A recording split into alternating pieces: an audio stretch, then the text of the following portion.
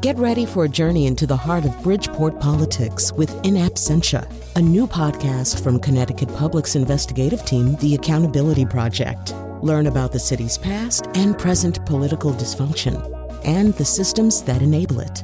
Tune in wherever you get your podcasts. Funding provided by Francisco L. Borges and the Melville Charitable Trust.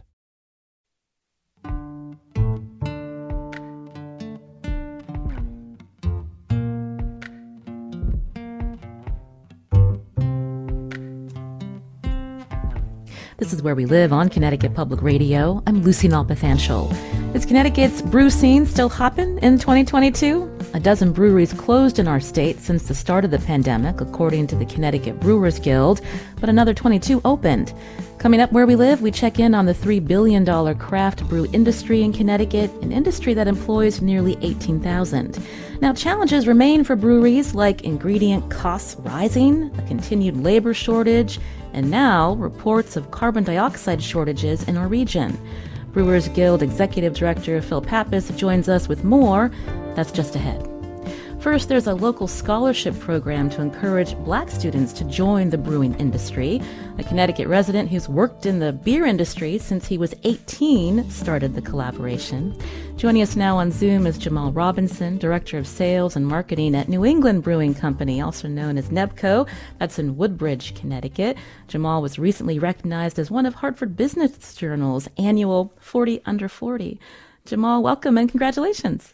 Thank you. Appreciate it. Thanks for having me.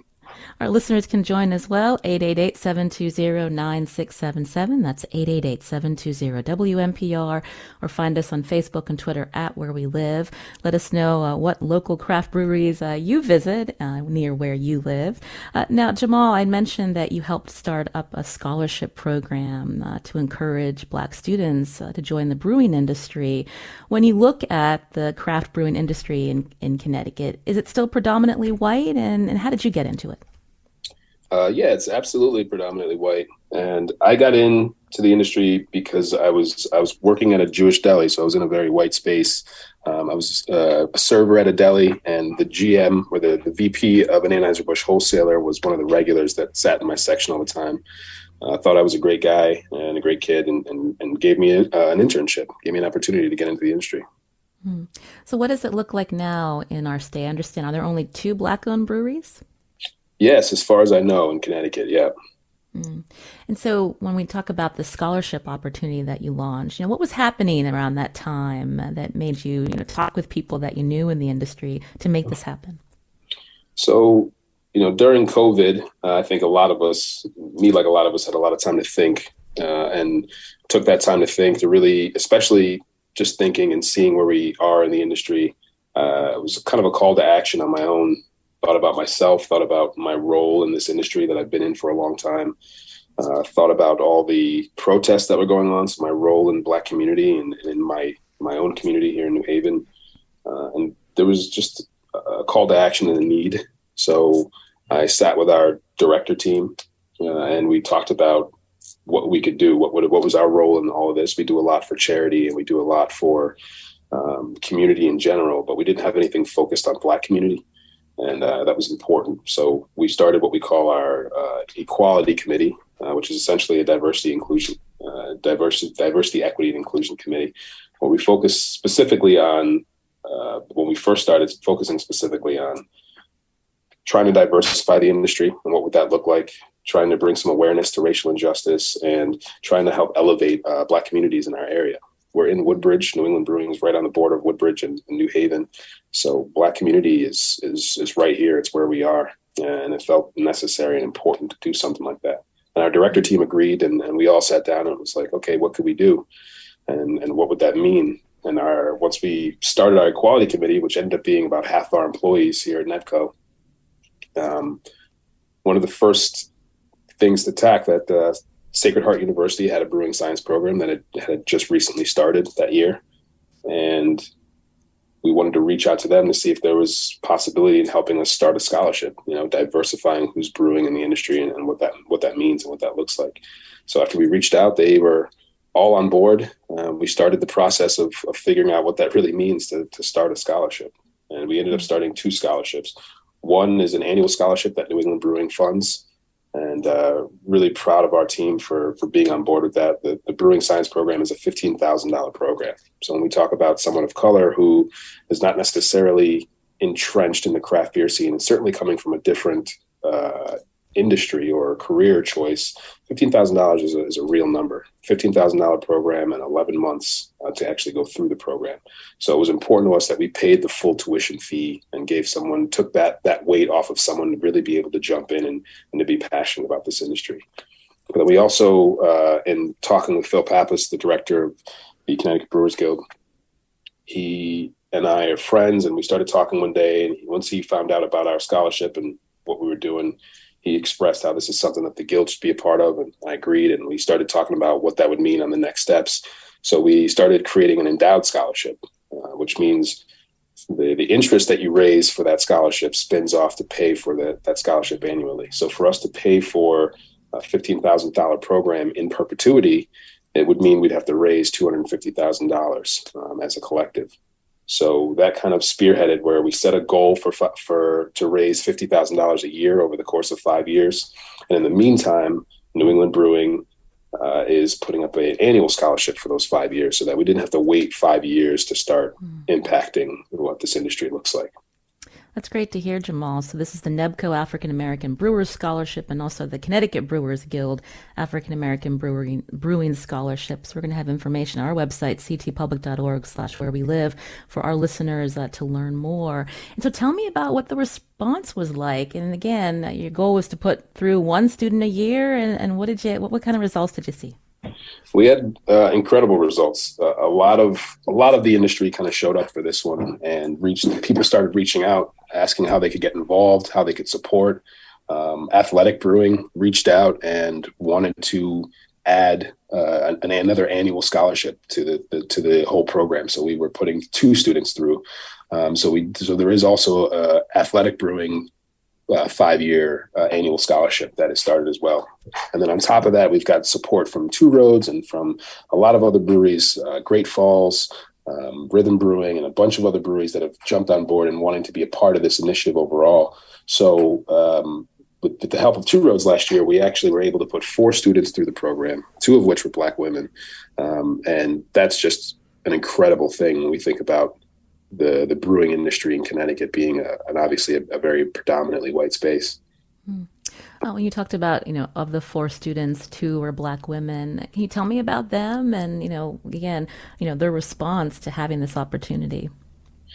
I think they love the experience. They love the opportunity to be able to do that. And one of the things I've heard from them is, the expectation of not exactly knowing what to expect coming into this industry, but have been met with pure positivity, and it's not the kind of, it could have the stigma of being kind of a broy, bearded scenario, but a lot of people have really been helpful, and what I've heard from them is that they've loved the community that they've been a part of. They love the fact of everyone reaching out to them and helping them along the way, everything they've learned, but specifically the community. It's one of the things that I love the most about this industry is it's filled with great people, and it's got this help each other rise kind of mentality. When I started off my career with Anheuser-Busch, it was a very corporate, brand loyal kind of mentality. You only drink our beers and that's it, and you don't talk to the other breweries. But craft beer is pretty much the exact opposite. The whole industry helps each other out. If someone needs hops or someone needs grain, you can reach out to another brewery and they can help out in the short term with that. Not to mention just drinking each other's beer. So having people of color coming into this industry and getting the same response and the same feelings that I've been a part of since I've been in it is pretty awesome. You're hearing Jamal Robinson here on Where We Live, Director of Sales and Marketing at New England Brewing Company, or NEBCO, in Woodbridge, Connecticut, as we focus on the craft brew industry in our state. First off, learning about efforts that Jamal has led to work on collaboration and work on diversifying the local craft brew industry. You can join us. Again, we'd love to hear from you about some of the craft breweries that you visit, where you live, or just about the industry in general. Our number number 888-720-9677, or find us on Facebook and Twitter at Where We Live. So it's great to hear about that collaboration and these different scholarships, but it sounds like it doesn't stop there. There's something called Change in the Air Festival. Tell us about that. Yeah, absolutely. So when we started the Endowed Scholarship, it was important that this wasn't just a New England Brewing initiative, that this was an industry initiative. If we're really trying to change the feel and the energy and the shape of what this industry looks like, it takes a lot more than one brand. So I started reaching out to friends in the industry, started fielding some calls from people in the industry, and started a committee of folks to really focus on the fundraising efforts of the Endowed Scholarship. $250,000 is a lot of money. And we've got as a brand and individually, we've been doing a lot of things to try and raise that money, but it was important that we got everybody involved. So especially like when someone of color coming into an industry that they're not necessarily familiar with, I think it's important that they don't just see one or two breweries a part of that, but they see this industry that is embracing this movement. That certainly makes something feel more welcoming and be more welcoming overall. So as we were talking about different fundraising efforts, one of the things that a lot of places do is just throw a charity golf tournament, right? It's a pretty standard fundraiser for a lot of organizations. So we talked about that briefly. And in reality, we realized that A, this isn't something that people of color strive to go to. And two, it's not super inclusive. It doesn't really fit the mission of what we're trying to do overall. So we started talking about throwing a beer festival. You know, that's something we do. We're all in the industry. We've all been to beer fests. We know it's a great time. And we started talking about, all right, if we're going to throw a beer festival, it really shouldn't be what your traditional beer festival is, because that's a pretty predominantly white space. And then that defeats the purpose of what we're trying to do here.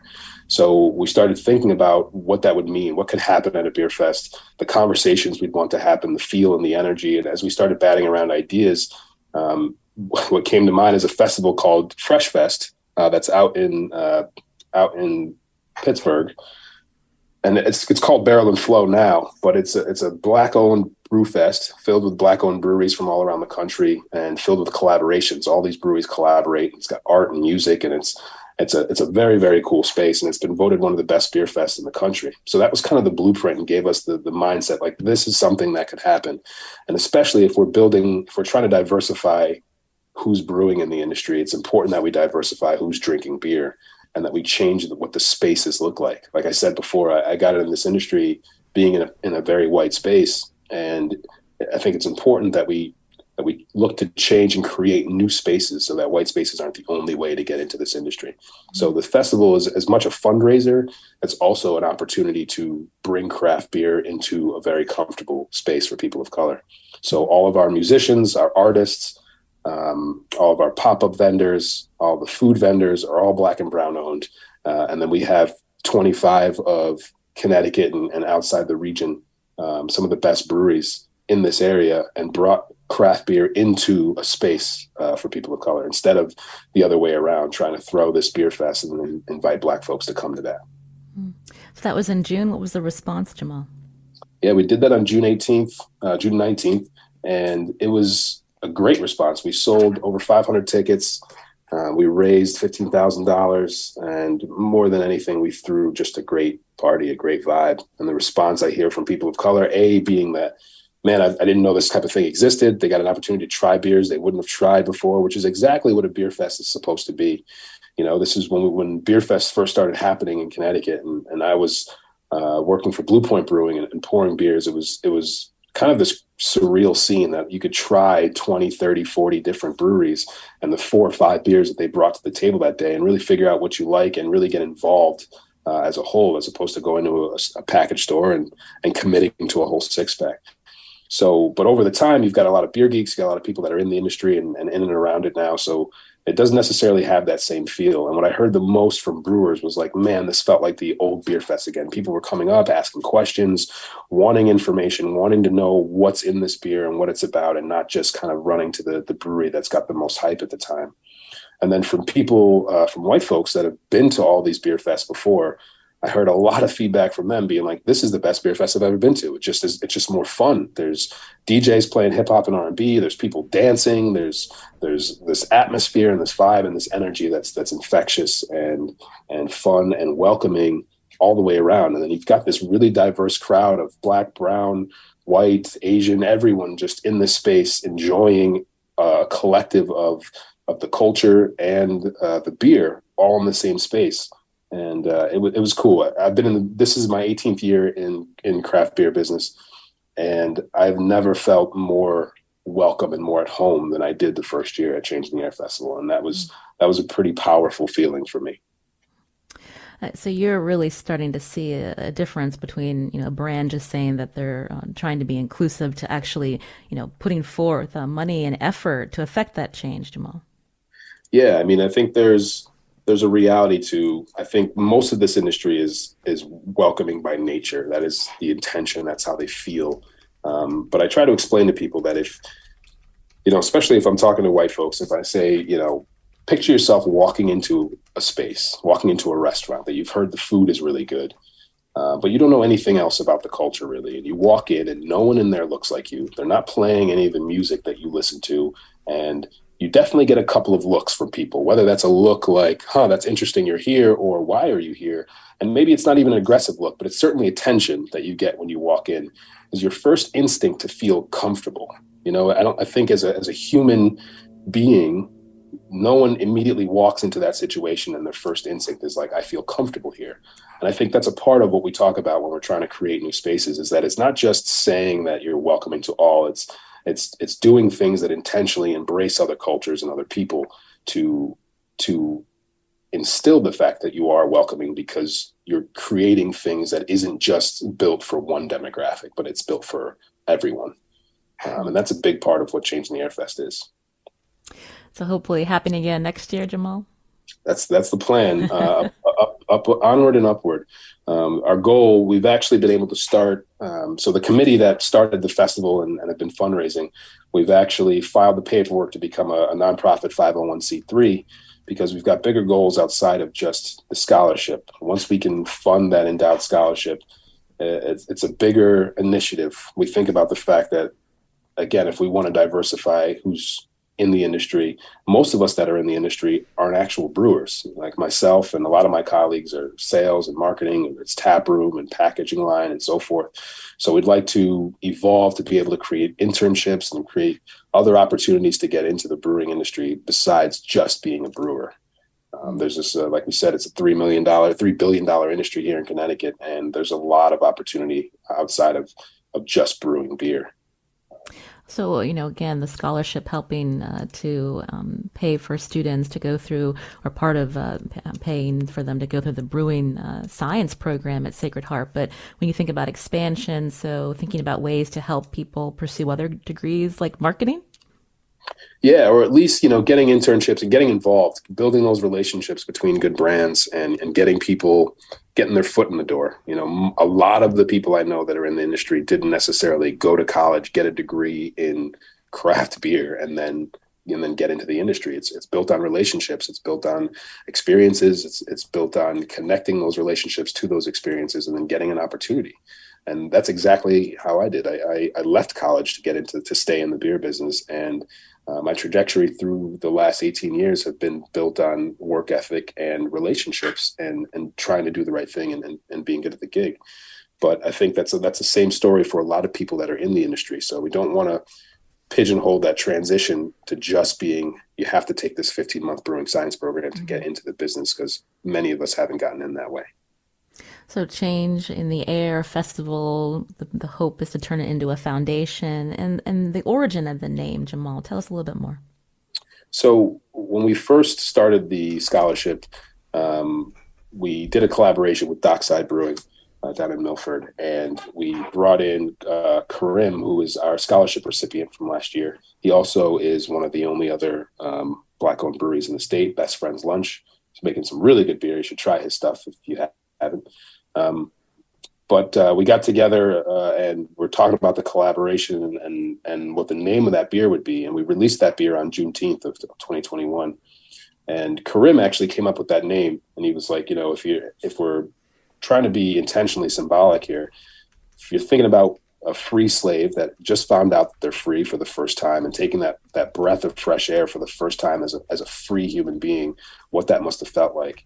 But then also the transition of what we're trying to do in this industry and really changing the air and changing the landscape of the industry and the feel of the industry overall. It was just a perfect name for that collaboration. And then when we started talking about the festival, it felt like it didn't make a lot of sense to try and reinvent the wheel. It was a perfect name that really hit home and what we're trying to accomplish overall. So we stuck with that name.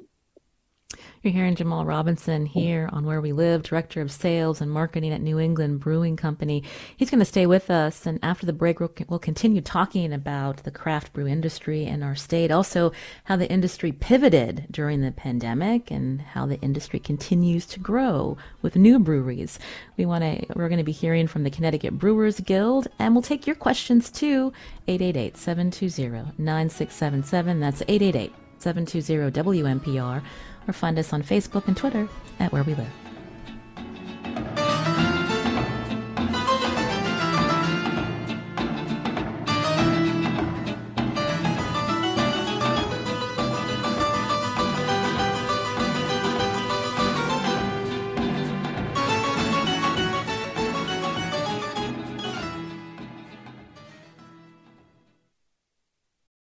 Support for this podcast comes from Hartford Healthcare. Elevating Health is funded by Hartford Healthcare. ECMO is a leading-edge, life-saving treatment for patients with cardiac or respiratory failure. Dr. Jason Gluck, Director of the Mechanical Circulatory Support Program and Emergency Cardiac Care at Hartford Hospital, explains what it is. So ECMO stands for extracorporeal membrane oxygenation, outside the body oxygenation of blood. It's a life support technique that's used by highly sophisticated medical systems for patients with severe heart or lung failure. The technique involves removing blood from the body, oxygenating it, and then returning it back. ECMO procedures happen in the ICU, but not all hospitals are equipped with the necessary technology and staff. Dr. Gluck describes Hartford Hospital's ECMO Go team. So ECMO is considered when treatments have failed, and in our center with a special ECMO on the Go team, we'll actually take that technology to their hospital and help them out there if they need to stabilize the patient and then bring them back to Hartford for recovery. For more information, go to ctpublic.org/elevatinghealth. You're listening to Where We Live on Connecticut Public. I'm Lucy Nalpathanchel. The Brewers Association tracks national beer sales and production annually. We spoke with Bart Watson, the chief economist and lead author on a new report, who noted that despite losses during the pandemic, craft beer business nationwide had mostly rebounded. Here's more from Watson. What we saw during COVID wasn't necessarily a drop in the overall consumption of beer, but just a radical change in where we bought it. So we bought a lot more beer at the grocery store, package form, and we bought a lot less beer at bars and restaurants. And that shift in particular was really hard for craft brewers since they tend to sell a lot more draft beer as well as at their breweries. And largely, we're seeing people come back to their previous patterns of shopping that they had pre-COVID. Are you one of them? You can join us too, 888-720-9677, or find us on Facebook and Twitter at Where We Live. We wanted to understand the changes seen in Connecticut's brewing industry since the pandemic. So joining us now on Zoom is Phil Pappas, Executive Director of the Connecticut Brewers Guild. Phil, welcome to the show. Thanks so much for having me. So I understand the Guild started in 2012. So what was it, like maybe less than a dozen breweries at that time? And now how many do we have?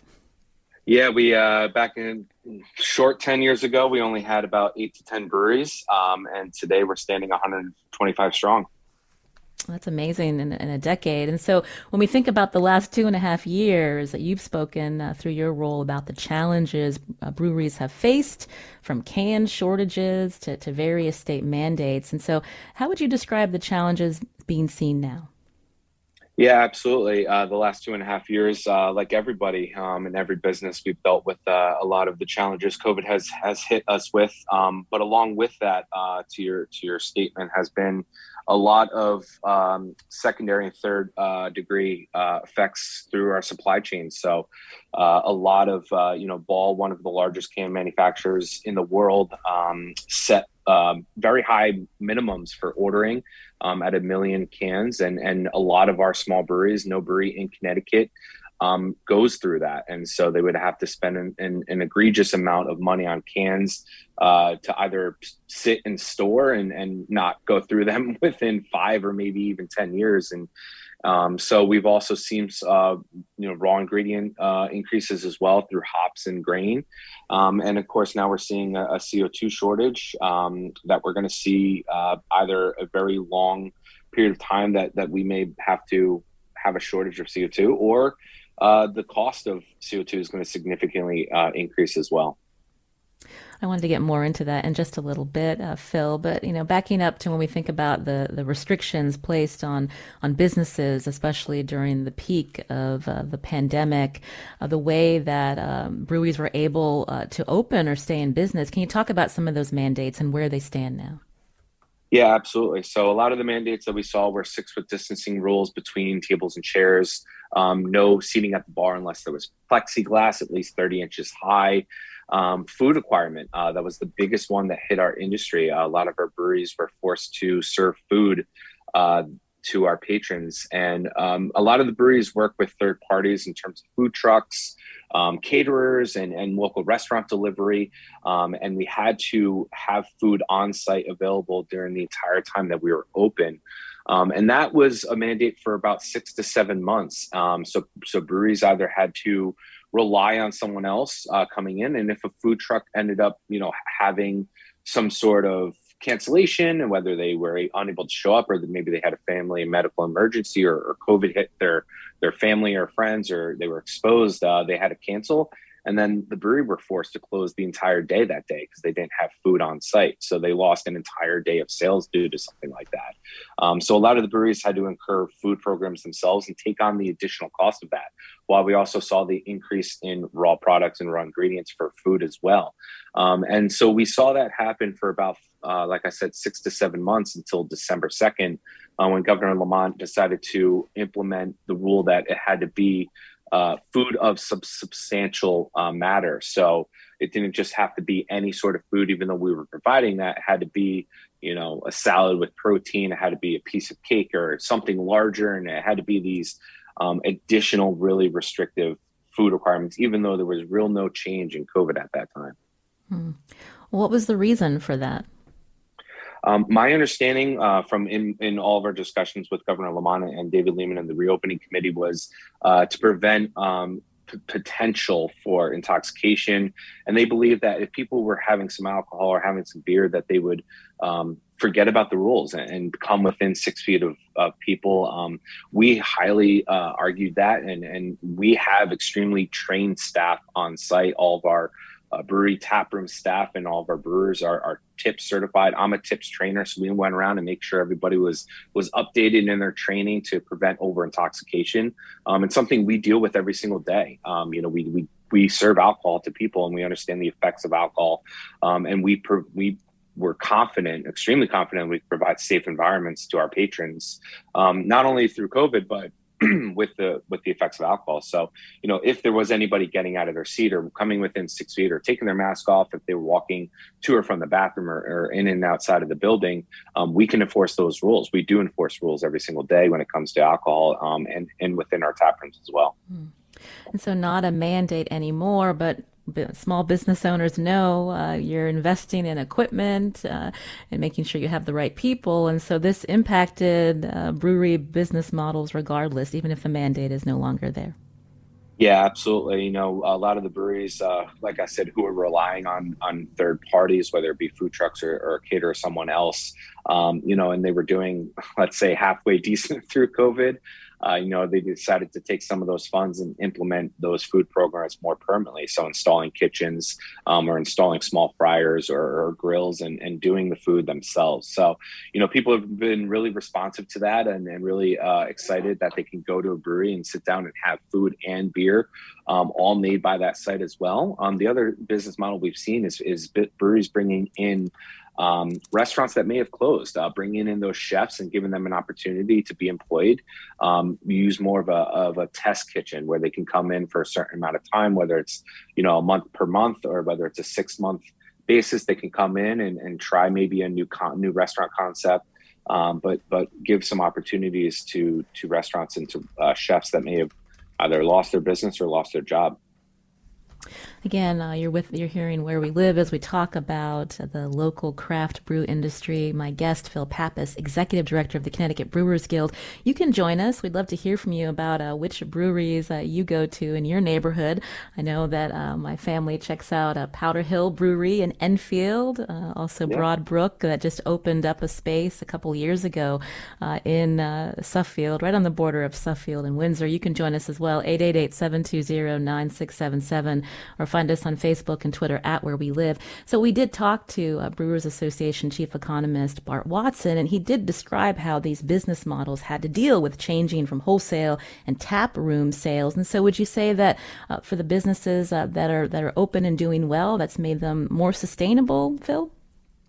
Yeah, absolutely. We did see draft sales significantly decline when restaurants were under the same mandates that we were. But draft has come back. Bart spoke very, very eloquently at our Craft Brewers Conference in regards to draft being back, which is great. There increased competition, of course, with seltzers and ready-to-drink cocktails that are out there. It seems like there's a new brand every single time I go into the package store. But, that's why we allowed breweries to have multi-manufacturing permits. So breweries can now brew wine, manufacture spirits, manufacture cider, and keep it in with themselves as well. So, we've seen a lot of shifts of different business models come into the brewing industry, and distribution has been a great asset to making money and providing jobs within the industry. Breweries are able to self-distribute as well. So there's a lot of great retailers out there, a lot of great supporters, and they're realizing that craft beer is one of the best options for them to provide in their sales. I mean, Jamal can definitely speak. I mean, New England Brewing Company, CHAG, is the number one SKU in Connecticut.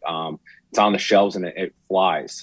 So it's really great to see the support from these local retailers as well. And I think that was one of the best one of the silver linings during COVID was people realized how important it was to support local. You referenced Jamal Robinson, who's still with us, Director of Sales and Marketing at New England Brewing Company, or NEBCO, in Woodbridge. Jamal, what did you want to add? I think Phil's right in terms of speaking about how the people got up and supported local. Our tap room, even though we had to shut down, we did to-go service, and people pulling up with blinds, getting cases to go, tipping the staff incredibly well, knowing that, service relies heavily on those tips.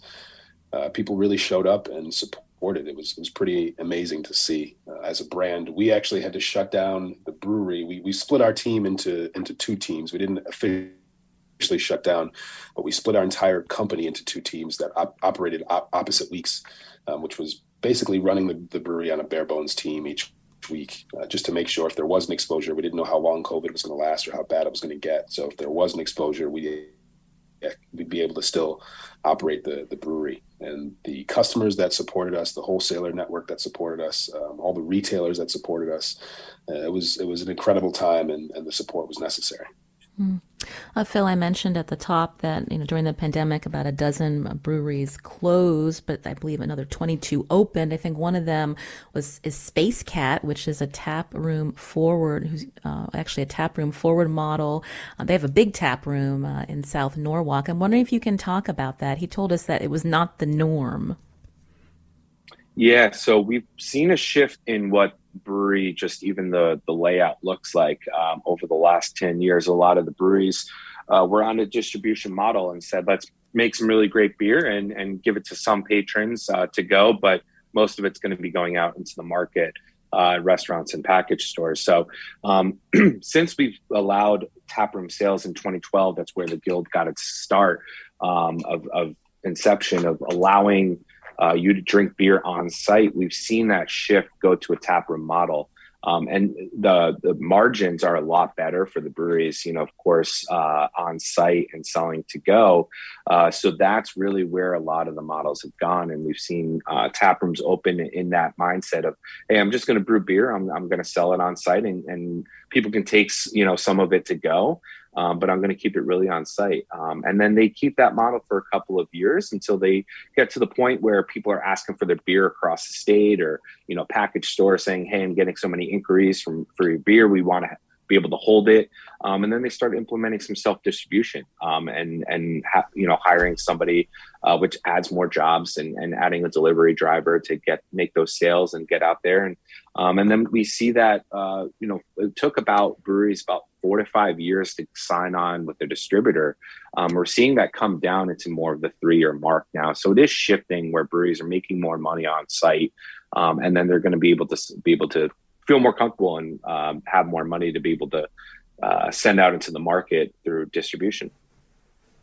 Jamal, I mentioned that New England Brewing Company or NEBCO's in Woodbridge, their plans to expand or to relocate. Can you tell us about that and how, the pivot during the pandemic, how that may be encouraging this expansion or relocation? We've been trying to expand for the last several years now, looking at different spaces and trying to make that happen. We tried in Woodbridge here, we tried in New Haven, and an opportunity came up in West Haven. So we've been working on that for the last year plus. We've got another city council vote to get through. And if all goes according to plan, we'll hopefully be relocating over to West Haven. And this time next year, we'll be opening. We'll be in a new space. But it's been a need for us for several years now. We've been operating at capacity. We've squeezed more tanks into this building than anyone would believe possible. And this year we'll produce right around 20,000 barrels of beer just for Connecticut. Most of that liquid, all of that liquid going to Connecticut. So the need to expand for us has been pretty prevalent for the last few years now. So we're excited for the opportunity to be able to be in West Haven going forward. You can join our conversation if you have questions about the local craft brew industry, or if you want to let us know which breweries you like to go to in your neighborhood. Again, our number 888-720-9677, or find us on Facebook and Twitter at Where We Live. Phil, we talked to Jamal earlier about how the Brewers Guild is working with him and NEBCO on scholarship opportunities. So I'm wondering if you can talk about that, this need, especially in our state, to diversify, who is working in this industry and also making space for people to feel comfortable. Yeah, absolutely. I mean, Jamal nailed it on the head of the entire mission of our Connecticut Brewers Guild African American Brewing Science Scholarship at Sacred Heart. And I wanted to mention we started that program 3 years ago now. At Sacred Heart, we just got together and said, hey, we want to look at formalizing more of an education program in Connecticut. And Sacred Heart approached us, and we started looking at all these programs and started picking out the classes that sounded really cool and trying to develop the program in conjunction with the professors at Sacred Heart. And so that got up and running in 1 year. And immediately, right after that, we said, all right, great, we got this program, but now who's going to be going through it? And that's where all those conversations with Jamal started happening. And we started looking at really being cognizant of the people that we're going to be putting through the program and that are going to come out of that program educated in Connecticut, that we're going to be going to the breweries and saying, hey, look at this person. They're educated. They're one of the first people to come out of the program. We got to give them an opportunity. And if we're going to be pushing people towards those breweries and making those connections and networking between, Sacred Heart and the breweries, we need to be cognizant of who those people are and what better community to help out than the one that has been marginalized for generations, and give opportunities to people that may not have had it before, or to Jamal's point before, even felt comfortable with even taking that first step.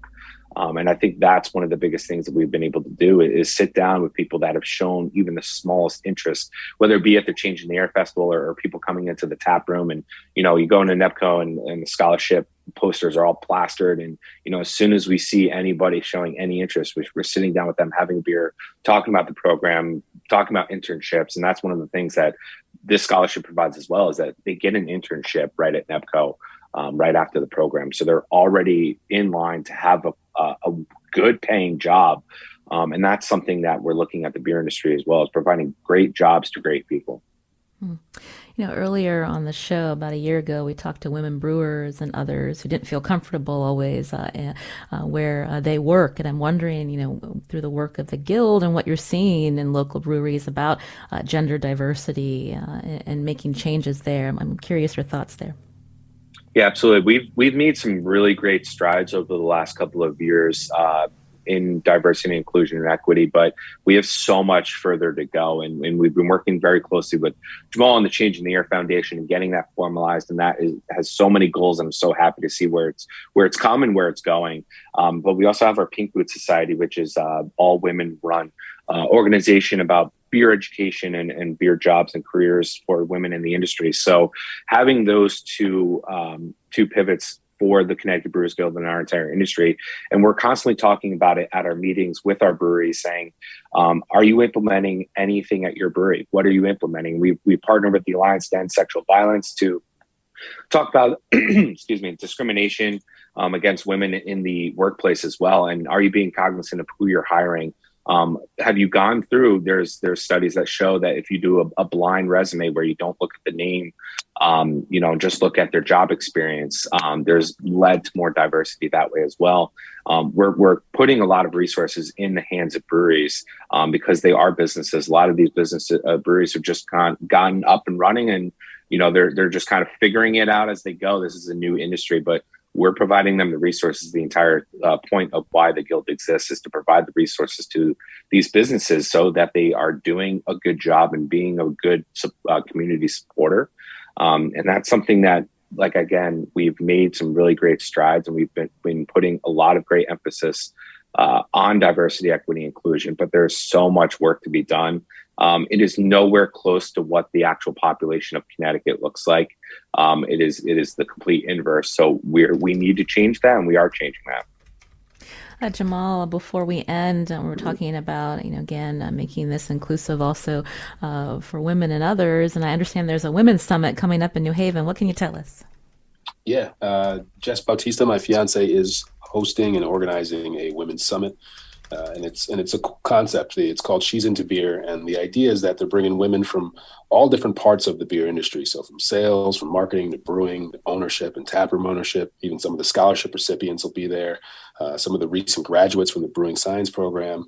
There's going to be a sensory portion of that. So getting to have these panel discussions, hearing from women that are in the industry, but also women that are not in the industry to be able to go to something like this. There'll be a beer fest kind of sampling opportunity there.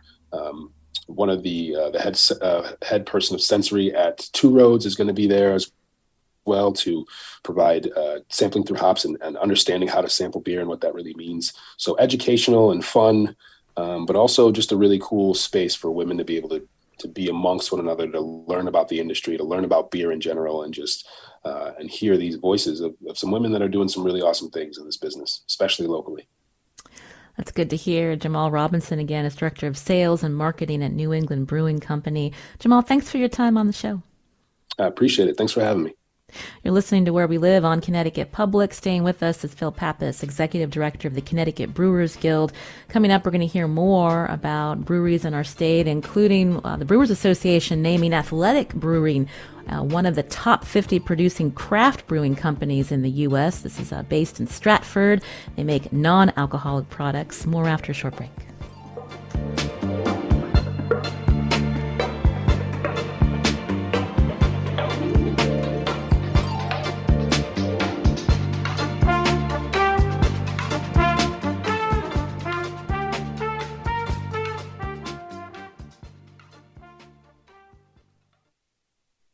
This is Where We Live on Connecticut Public. I'm Lucy Nalpathanchel. Today we've been talking about the craft brew industry in Connecticut, also learning about national trends. Juan sent us a message on Facebook, wanted to shout out Hanging Hills Brewery, that's in Hartford. Now when we talk about national trends, again, we spoke with Bart Watson, Chief Economist at the Brewers Association, and he explained the success of the craft brewing industry more broadly. Let's take a listen.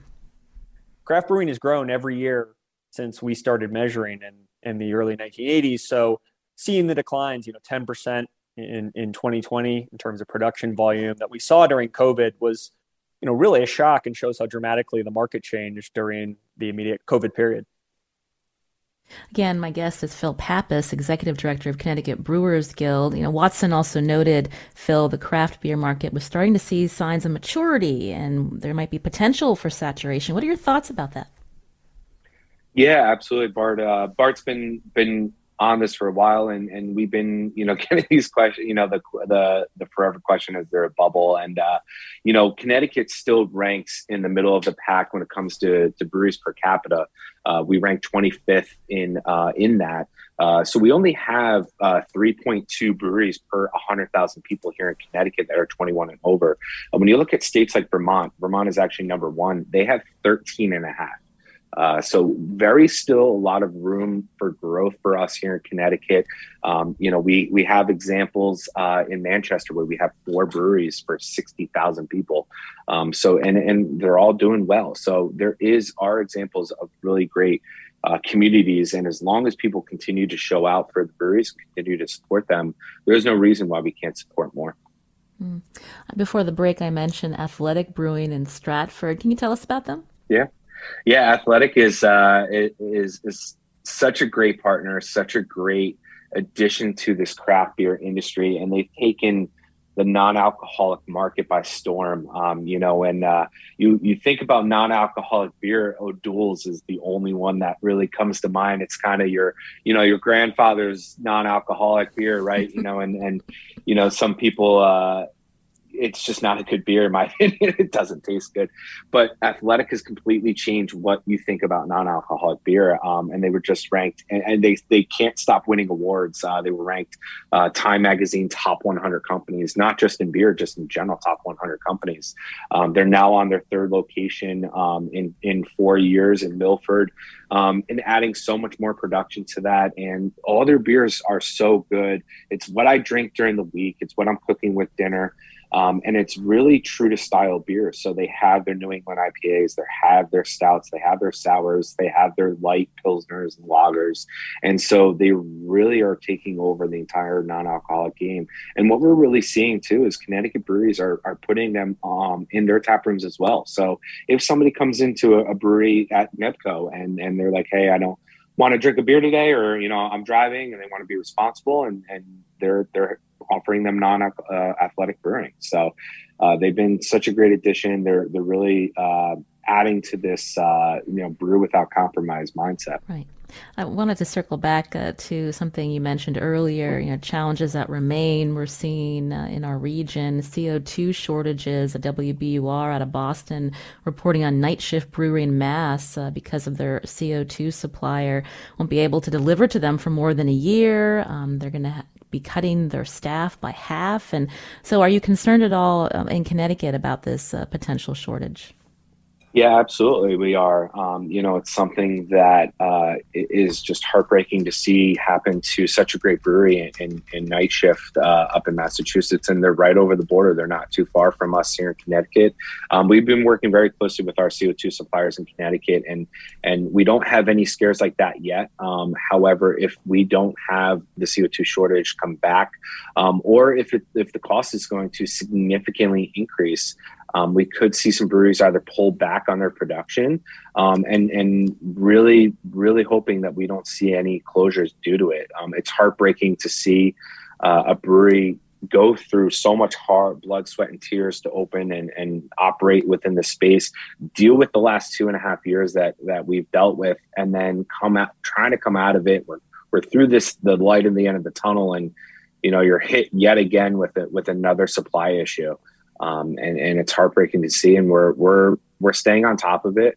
We're constantly seeing what's happening in other states. We work very closely with the Brewers Association, but also with all the other state guild directors, talking constantly with them about what they're seeing. And we're trying to keep our finger on the pulse in every facet of this business. We're almost out of time, Phil. I'm just wondering, when you think about some of the legislative priorities moving forward, any possible changes with delivery options? I understand direct-to-consumer shipping maybe in the horizon. What can you tell us? Yeah, absolutely. So we, during COVID, we got the allowance for breweries to do home delivery, which has been really great. It kept a lot of the employees just having a job and doing something in the brewery. But, we're looking at how beer is delivered to people and how the beer act is available to people. So we're looking at direct-to-consumer shipping here in Connecticut because we are looking on a national level to allow the United States Postal Service through the USPS Shipping Equity Act for them to deliver beer and deliver alcohol. So we're looking, if that does pass, and when we're looking at that on a congressional level, if that passes, then we are already behind the ball here in Connecticut because we don't have the allowance right now for breweries to ship beer directly to people. Wineries and cideries in Connecticut have that allowance, and we don't. And we don't think that it's a level playing field in that area. And it's something that we think breweries should absolutely have an access to. So we're trying to change that legislatively, and we're hoping to get that done in 2023. That's Phil Pappas, Executive Director again of Connecticut Brewers Guild. Phil, thank you for your time on the show. We really appreciate it. Absolutely. Thank you so much, and appreciate all the support from the consumers out there. I'm Lucy Nalpathanchel. Today's show produced by Katie Pellico. Our technical director is Kat Pastor. You can download Where We Live anytime on your favorite podcast app. Thanks for listening.